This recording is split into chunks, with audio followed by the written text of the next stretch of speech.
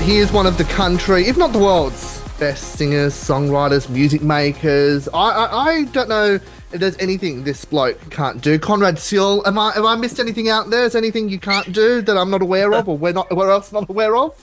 No, actually, I loved how you just introduced me. The world, I like that. You're welcome, mate. How are you? How's things for you, mate? Things are good, man. Like I said, it's been a crazy few years, and it's great to be back out in market with new music, and I poured everything I have into this album, so it's just finally the world's getting to hear it. So I'm really excited about everything that's going on. Yeah, well, you've just announced this album dropping early March, and I mean we're in November now, so still got a couple of months away. Yeah, you're really teasing us here, Conrad. Yeah, it is quite a long pre-order, which yes, I was surprised at as well. But I think we're pretty much dropping a song every month until we put 3 out so far, and pretty much every month the people are going to be getting a new song until March when the album comes. So it's just it's very exciting. I recorded this album in LA, and I recorded it all live with some incredible musicians, and it feels like a real a whole new chapter for me musically, so I'm really excited about it. Well, I'm loving. I'm looking at your Instagram here. Actually, you've uploaded a few videos of you recording at this music studio, which just looks absolutely incredible. Like it must be mind blowing when you record in certain studios. Just sort of the atmosphere around that. Would I be right in saying that?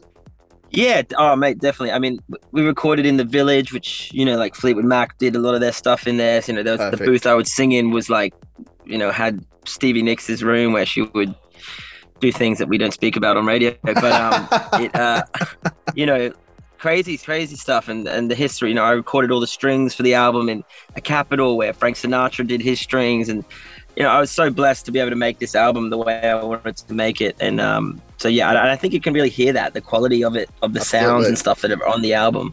Absolutely. I mean, literally, you just sort of rattling off these great artists that have lived and breathed music. Stevie Nicks, Frank Sinatra. Like, I'm getting goosebumps that you've been in the same sort of area that they've been in. That's crazy, man.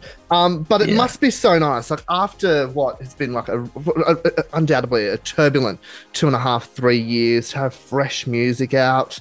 What has life been like for you in a nutshell over the last 3 years?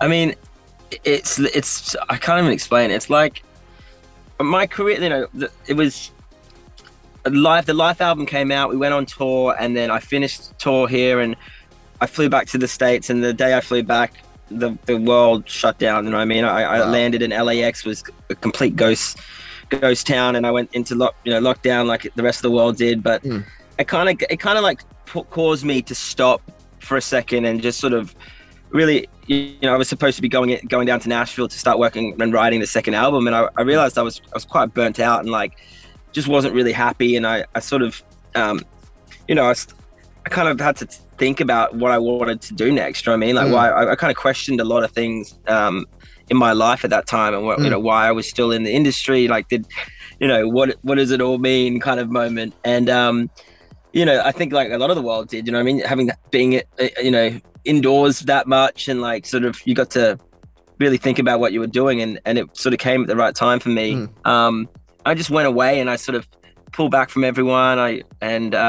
I met a couple of great musicians, and I started writing again, and nice. And then came to this thing that I was going to record this live album, and I wrote all the songs with Adam McDougall, who used to play in the Black Crowes, and yes, just slowly started to come together. But then in the midst of all that, I found my wife, and I've had a baby, and I'm in this whole new chapter in my life personally as well. So it's been the last 3 years. It's like I feel like I'm in a different chapter of my life completely, and I'm in my 30s now. I'm no longer in my 20s. You're 20 at heart though, mate, don't worry. That's between us. I like to think I am. Every now and then I act like a 20-year-old. Look, I'm 20. I'm 26 like in a few weeks, and I feel like I'm a 16-year-old sometimes. I just that's just normal, man. But it's really nice to hear, and I think a lot of people, and I say this in the nicest way, a lot of people we're probably somewhat grateful for the pandemic, not in the sense of the doom and gloom and people getting sick and passing away and all that, but we were able to the lockdown, I think, kind of was a blessing in disguise in the fact that we were able to sort of stop, reset, reflect, just take a bit of a breather and just sort of kick back from life a little bit. And, because after a while, we all do get burnt out, and, we long for, just, a week, 2 weeks, maybe a couple of months just to sort of relax. So I think the pandemic was a blessing in disguise in that fact. Yeah, I mean, I'm a big believer in everything happens for a reason, and I don't know what was going on in the world, but we obviously all needed a bit of a reset. And the world is such a crazy place right now, and it's just maybe that little pause that we've had like the last couple of years was just preparing us for what's to come. But absolutely, yeah, absolutely. I mean, who knows? You know what I mean? Oh, and and so much can happen in such a small small space of time. And like to hear you've gone through, you've gone from one era of music, you've come through the pandemic, you've got your wife, your baby, you got new music. Like, it is a real testament how life can just sometimes go full circle, and you can just go into these new phases of life. And no doubt you're happy with life at the moment, yeah? Yeah, definitely, mate. I mean, it's having a child sort of puts a lot of things into perspective, and it has for me. And music is obviously always at my forefront, but I think in this industry, you prioritize it over everything, because it's just, music is like who I am. It's like I never even look at myself as Conrad without music, because it's all I've ever done since I was 15. Yeah, you live and breathe it. But that's almost not a good thing, because it's like, you are a person at the end of the day. You're not what you do. You just do. I just happen to make music for a living. You know what I mean? Like, and it becomes all consuming. And that's why I think you need to be able to separate it and know that there's other things in life that mean more than that. And I personally really needed that separation. And I think having a child has really helped me with that, because you realize how many, there's other more important things in the world than the song that you wrote today. You know what I mean? Which, at one point in my life, that was the only thing I cared about. Absolutely. During the pandemic, I was grateful that I was still able to work in some capacity, once or twice a week, which sort of kept me busy. But I found myself, taking up new hobbies. Was there like a hobby that you ended up taking up over the last 2 years that you would have thought, God, if it wasn't for the pandemic, I would never have done this in my life? I think I got a lot better at my like guitar and stuff like that. Nice. I wasn't a real guitarist, but I just started. I could always play, but like I started playing a lot more, and golf. I started really getting into my golf. Nice. Which I now, much to my wife's dismay, I play. That's my new office when I'm not in the studio. Golf, get out, Lee family. I understand. Yeah. Will we see you in the PGA tournament or the Masters at some stage, mate? I think so, but some days I feel like I could, but then you'll have one bad hole and you'll realize that was just a pipe dream, and I should stick to singing. Well, you never know, mate. You never know. Don't rule it out. Look, you're back in Oz with a couple of shows. You're doing Sydney, November 30, and then Brisbane, Melbourne, early December. Tickets, by the way, frontiertouring.com. It must be nice just to be back on home soil, playing a couple of shows, a couple of tunes in front of a crowd, yeah? Oh, it's great. Yeah, I mean, I love performing live, and like I said, this album was recorded live, and it's how these songs are supposed to be heard. And we're going to start off with these small shows and play the old stuff, but we're going to be playing a lot of the albums. Some songs that aren't even released we'll play on the night, which is going to be exciting for fans to hear it for the first time. But yeah, definitely so happy that live music's back, and I can't wait to get back out on the road. And yeah, I love really that. Looking forward to the shows. Something I want to ask you, from the three songs that you've got at the moment, God Save the Queen, Make Me a Believer, Caroline, which was only released recently, there's a very distinct sound that you've got. In fact, a lot of the three songs are different in their own individual way compared to your previous work on life and whatnot. Do you find it important as an artist to constantly evolve yourself and change your music styles to sort of fit today, if that makes sense?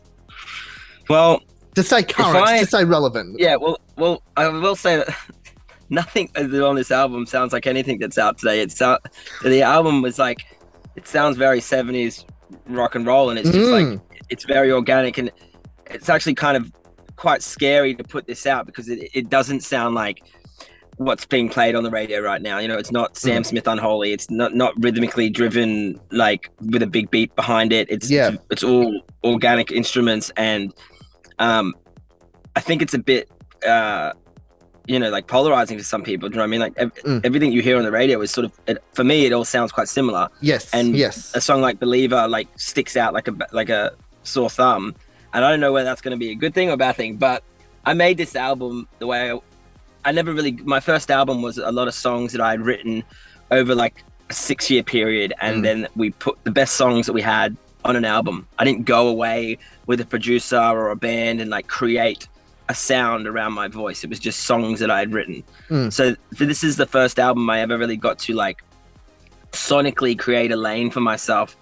And how I did that was just by, finding my, looking at my favorite artists of all time, my favorite songs of all times, and, pulling from all those people that inspired me. And then what you hear is, I guess, what I love, what I love to sing, what I love to write about, the kind of music, the instruments. There's a lot of horns all over the album, which is brilliant. I love horns, and grew up listening to a lot of Motown. So yeah, it's to answer your question, I feel like you can't really try and follow these trends because it's like you just got to do something that you love, because you got to live with it for the rest of your life, and you got to sing it every night. And absolutely, if you put out something that you don't like.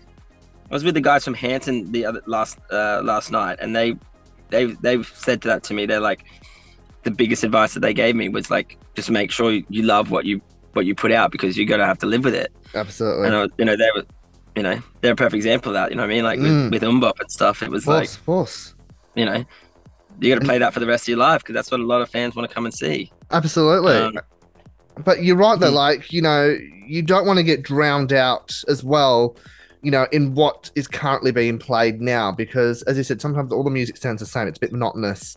That's not to say, the artists aren't good. The songs are great, but you'll listen to a standard, top 40 radio station. A lot of the songs are pretty much, of the same genre and whatnot. So I personally think sometimes it's great to stick out like a sore thumb, because then you've got listeners, their ears get pricked and go, oh, hang on a second, what's that? And then they lean over and they turn the dial up and go, oh wow, this is Conrad Seal. This track's great. So sometimes it's great to push those boundaries and try and stick out, because sometimes that could pay huge dividends.